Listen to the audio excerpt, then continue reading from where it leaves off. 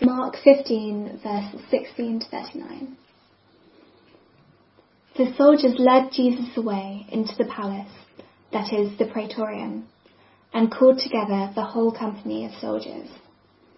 They put a purple robe on him, then twisted together a crown of thorns and set it on him. And they began to call out to him, "Hail, King of the Jews!" Again and again they struck him on the head with a staff and spat on him. Falling on their knees, they paid homage to him. And when they had mocked him, they took off the purple robe and put his own clothes on him. Then they led him out to crucify him. A certain man from Cyrene, Simon, the father of Alexander and Rufus, was passing by on his way in from the country, and they forced him to carry the cross. They brought Jesus to the place called Golgotha, which means the place of the skull. Then they offered him wine mixed with myrrh, but he did not take it. And they crucified him. Dividing up his clothes, they cast lots to see what each would get. It was 9 a.m. when they crucified him. The written notice of the charge against him read, "The King of the Jews." They crucified 2 rebels with him, one on his right and one on his left. Those who passed by hurled insults at him, shaking their heads and saying, "So, you who are going to destroy the temple and build it in 3 days, come down from the cross and save yourself." In the same way, the chief priests and the teachers of the law mocked him among themselves. "He saved others," they said, "but he can't save himself. Let this Messiah, this King of Israel, come down now from the cross, that we may see and believe." Those crucified with him also heaped insults on him. At noon, darkness came over the whole land until 3 p.m. And at 3 p.m, Jesus cried out in a loud voice, "Eloi, Eloi, lema sabachthani," which means, my God, why have you forsaken me?" When some of those standing near heard this, they said, "Listen, he's calling Elijah." Someone ran, filled a sponge with wine vinegar, put it on a staff, and offered it to Jesus to drink. "Now leave him alone. Let's see if Elijah comes to take him down," he said. With a loud cry, Jesus breathed his last. The curtain of the temple was torn in 2 from top to bottom. And when the centurion who stood there in front of Jesus saw how he died, he said, "Surely this man was the Son of God." Hi, good morning. And let me add my welcome to that of Don's. And let me say that I am so glad that you could be here this morning. Let's pray to God now. Our Father in heaven, we come to the cross and we plead with you that the message of the cross would be to us not foolishness, but your wisdom and power. And we pray this in the name of the one who was crucified there and whom you raised from the dead, the Lord Jesus Christ. Amen. Reading through Mark chapter 15, and it's clear that Mark wants us to reflect on the kingship of Jesus. You can't miss it. The theme is everywhere here. Jesus is a king. But he's not like any king we innately understand, is he? Because he's a mocked king, a crucified king. And Mark is stirring us to ask, what sort of king is this? Most kings almost universally rule by majesty. They rule by instilling awe in people. They rule by instilling respect in people. They might rule by brute power, and where necessary, the death of other people. When the Roman Emperor Titus put down a Jewish rebellion in 70 AD, he crucified so many people that they literally ran out of wood. We might not like that kind of king, but that is the kind of king the world innately understands. A king who's awesome, powerful, terrifying even. Jesus is a king, but he's a king who wears not a crown of gold, but a crown of thorns. He's a king who rules not by oppression and death of others, but by his own death for the sake of others. He's a crucified king. What do you make of that? Mark gives us two normal responses people have to the claim that Jesus is the king. It's the way people have always responded. It's the way people respond today to this claim that Jesus is a king.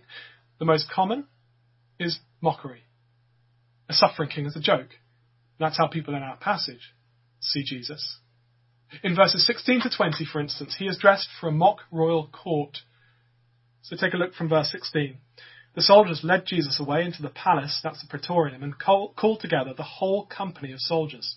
They put a purple robe on him, then twisted together a crown of thorns and set it on him. And they began to call out to him, "Hail, King of the Jews!" Again and again they struck him on the head with a staff and spat on him. Falling on their knees, they paid homage to him. And when they'd mocked him, they took off the purple robe and put his own clothes on him. Then they led him out to crucify him. What a pathetic king, they think. How safe we are in doing this to him, they think. It's hilarious, they think. Jesus is dressed here for a mock royal court.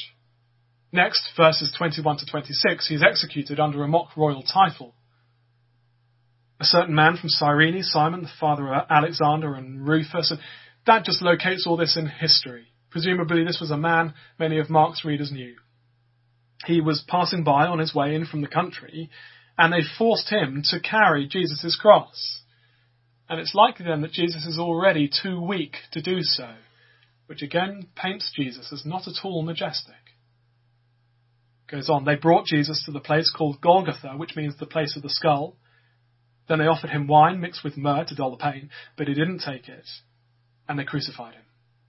I was reading this passage with a friend from our church this week, and we were struck by how matter of fact, and yet how loaded, those four words are, and they crucified him. But why isn't there more description here? Well, it's probably because in the first century crucifixion was common, and yet horrific. So shameful that it wasn't proper to go beyond the barest minimum in describing it. It wouldn't even be mentioned in polite conversation. Just as today, we'd be highly unlikely to discuss the subject of rape at the dinner table. And they crucified him. Dividing up his clothes, they cast lots to see what each would get. It was 9 a.m. when they crucified him. The written notice of the charge against him read, "The King of the Jews." Now, Pilate's intention with the sign was probably to insult the Jews. You guys are so pathetic that this is your king. This is the best you can do. The point is, he obviously doesn't believe that Jesus' claims to be king. But then Pilate's not the only one. For not only is Jesus killed under a mock royal title, next, everyone mocks Jesus' royal claims. Take a look from verse 27. They crucified 2 rebels with him, one on his right and one on his left.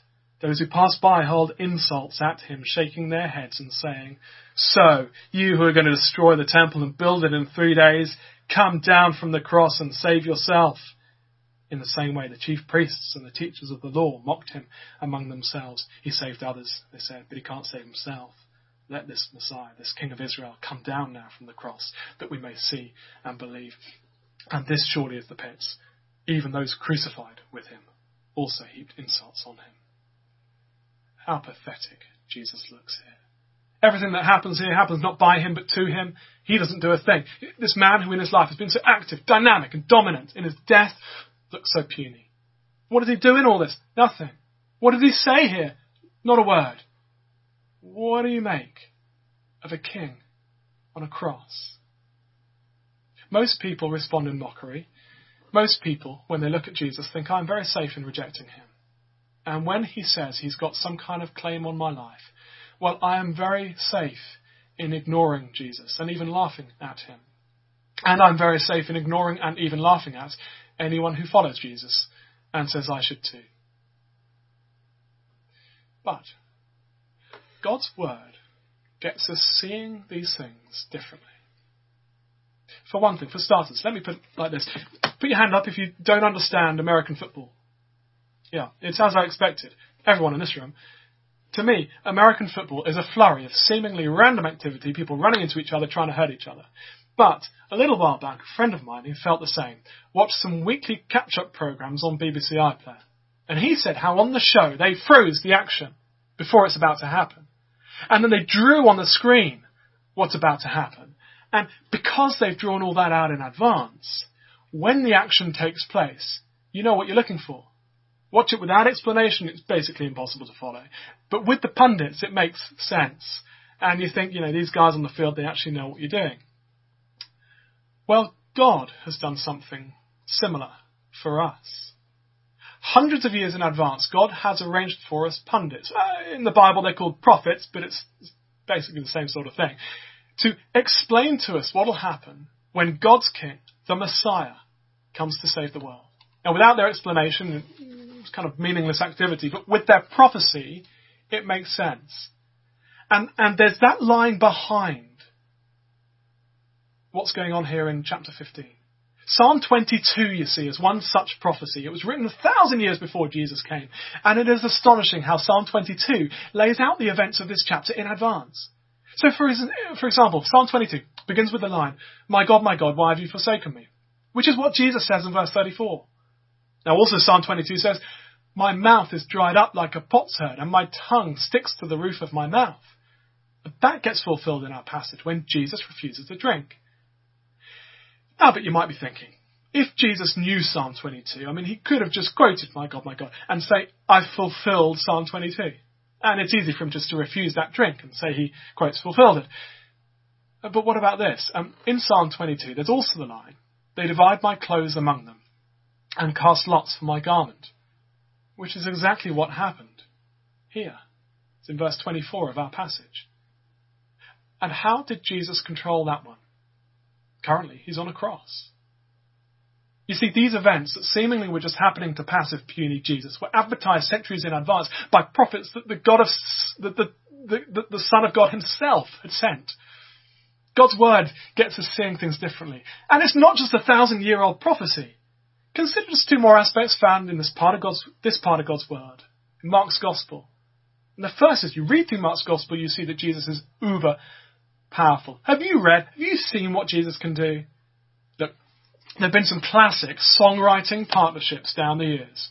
Lennon and McCartney, Simon and Garfunkel. Some of us are now adding to that list Captain Awesomeness and Cutlery Boy, together known as Awesome Cutlery. And this is from their song, The Hero. He healed the sick. He calmed the storm. He saw 5,000. He fed them all. He raised the dead. He cured the blind. Drove out the legion, restored a mind. He is the hero that we need, a man with power. And Mark's Gospel shows that Jesus has power over everything and everyone, and that hasn't suddenly stopped in chapter 15. Now, in his death, Jesus has all the power he ever had in his life. And doesn't that cause us to rethink these events? Yeah. And one more thing. 3 times in Mark, Jesus has explicitly predicted he's going to die. If you want to impress your friends, just remember chapter 8, verse 31, chapter 9, verse 31, chapter 10, verse almost 31. Let's hear that prediction from chapter 10. Just listen to this. Jesus says, the Son of Man will be delivered over to the chief priests and the teachers of the law. They will condemn him to death and will hand him over to the Gentiles, who will mock him and spit on him, flog him, and kill him. 3 days later, he will rise. Well, what do you know? So this mocking and this death is no accident. As we look at Jesus in chapter 15 through the lens of God's word in the Old Testament and in Mark's Gospel so far, what are them we see that so many don't see? Let me offer you 2 things. First, we see a king in control to save his people. A king in control to save his people. If these events were foretold, if Jesus is in control such that his enemies, even his enemies, do what he wants, what kind of power does Jesus have? It is an extraordinary power. So the point is, he's using his power to save his people. It's amazing what they say in verse 31, isn't it? He saved others, they said, but he can't save himself. Let this Messiah, this King of Israel, come down now from the cross, that we may see and believe. Now, in fact, a miracle like that would never lead anyone truly to believe. Jesus teaches that in his parable of the rich man and Lazarus. God never compels people to believe by doing a miracle in front of them. It's not how it works. Jesus says if they won't believe on the basis of the scriptures, they'll never believe. But the point is, it's ironic, because Jesus could have come down any time he liked. On the cross, he's still uber powerful. It is strength, not weakness, keeping him there. Moment by moment, Jesus chooses to stay nailed to the cross. He chooses the path of pain and suffering, mockery and humiliation, all to save and forgive God's lost children. He stayed on the cross precisely because this is his powerful way of doing what no one and knoweth nothing else could do, which is to save his people from their sins, which is you, if you're one of his followers. Do you know what happens after each of Jesus' 3 death predictions? After each one, the disciples are in action, and they do really badly. They absolutely tank, and our opinion of them goes down and down and down, down, down, down. And then each time, Jesus gives some discipleship training. And the standard of how good a follower of Jesus has to be keeps going up and up and up and up and up. Now look, we've heard about flattening the curve of COVID-19. Let me introduce you to my glamorous assistant, and we'll see a different kind of graph. You can see this says standard. That's the standard of discipleship. And then time through Mark's Gospel. And as we go through Mark's Gospel, we realise that the standard of the disciples goes down and down and down and down and down. But also, Jesus keeps ramping up and up and up and up the standard that he requires of his disciples. And so by the time we meet chapter 15, the gap is huge, enormous. And the question is, how can you bridge the gap?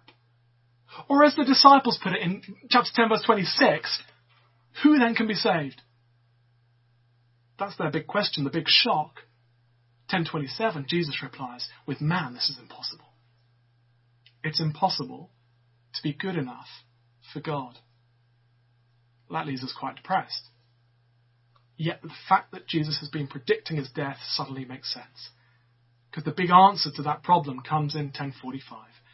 The Son of Man came to be served, not to be served, but to serve, and to give his life as a ransom for many.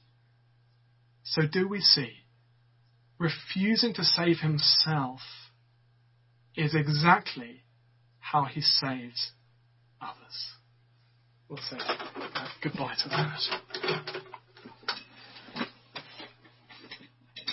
Friends, if you're one of Jesus' people, he goes to the cross and he stays there to save you.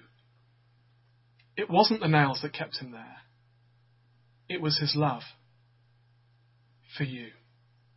But there's no way you can see that without the help of God's word explaining it to you. That this is a king in control to save his people. But then next to him, how? How does Jesus dying on a cross save anyone? That's what we find out next. Jesus was crucified at 9 a.m.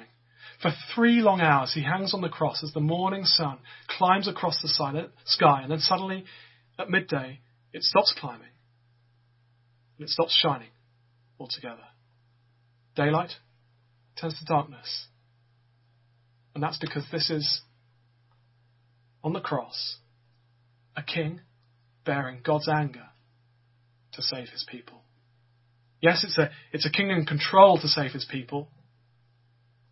And next, a king bearing God's anger to save his people. Take a look at verse 33. At noon, darkness came over the whole land until 3 p.m. Now, this wasn't an eclipse. No eclipse lasted for 3 hours. This darkness has no natural explanation. It was supernatural. It's from God. In the Bible, darkness during the day is a sign of God's anger, of God's judgment. And some of those prophets, Isaiah, Jeremiah, Amos, they use darkness as part of the picture of God's final judgment on the whole world. In fact, Jesus himself, only a few days before this, had spoken of a day when, quote, the sun will be darkened and the moon will not give its light. Again, he's talking about the darkness of God's final judgment on the whole world. Now, the fact that God uses darkness as a symbol of his anger poured out on human sin is worth pausing on. You see, true darkness is debilitating. Near the South Pole, there's no daytime for more than 2 months of the year. Biographers of polar explorers say that in all the world there is no desolation more complete than the polar night, and it has driven some people mad. You can't see forwards, so you don't know where you're going. You've no direction. You can't even see yourself. You don't know what you look like. You may as well have no identity. And you can't tell whether there's anyone around you, friend or foe. You're isolated. Well, friends, by nature, you and I are in spiritual darkness. Because by nature we shut God out and He's the light.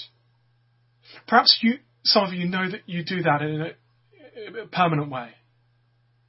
Others know that though we've let in the light, we do keep doing that. Keep shutting Him out. We all need to know how serious our shutting God out is.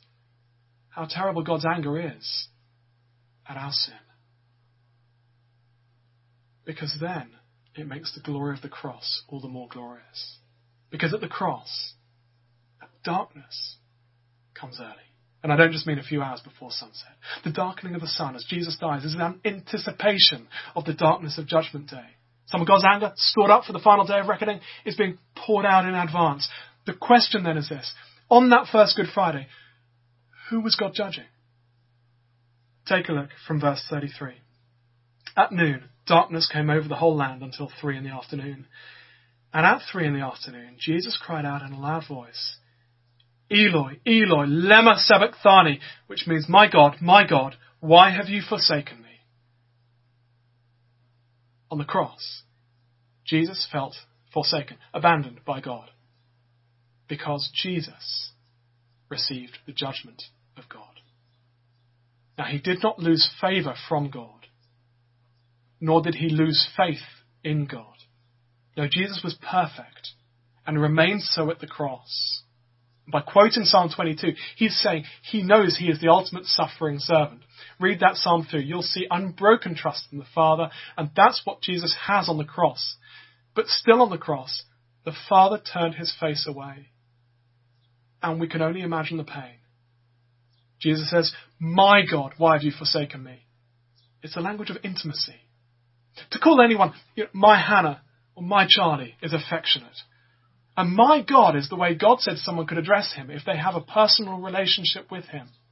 So then, if during a Zoom chat after this service, one of my church members says to me, I never want to see you or talk to you again, I'll feel pretty bad. But if today my wife comes up to me and says, I never want to see you or talk to you again, that's even worse. That's a lot worse. Because the longer the love, the deeper the love, the greater the torment of its loss. Well, my God, why have you forsaken me? This forsakenness, this loss, was between the Father and the Son, who had loved each other from all eternity. So then why? Why did they go through that? When Jesus cries, my God, why have you forsaken me? That's not a rhetorical question. The answer is for you, for me, for us, for all who put their trust in the Lord Jesus. Jesus was experiencing our judgment day. Jesus bore the weight of God's anger at your and my sin. The judgment that should have fallen on us fell instead on Jesus. The result? He was forsaken so that we would never have to be. He died the death we should have died, so we can be saved from that coming punishment and instead live forever in the light and presence of God. No, it wasn't the nails that kept Him there. It was His love for you. So then how different this King on the cross looks now. Those hours on the cross represent the greatest, most powerful, dynamic, impressive achievement ever accomplished by any king, any human being ever, which is to save people from their sins so that they might live forever in the new creation with Him. No one else has done that for humanity. You might say that those hours on the cross are Jesus' crowning glory. It's what makes Him King of Kings. So then what do you make of a crucified king? One response we've looked at, you can mock Him. But there is a warning here in our passage. Would you listen to what Jesus says when Jesus dies? Verse 37, what the passage says when Jesus dies. With a loud cry, Jesus breathed his last. The curtain of the temple was torn in two from top to bottom.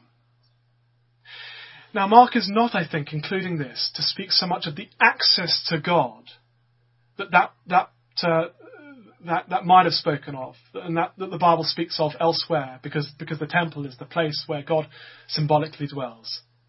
I think this is speaking more of the judgment of God on mockers.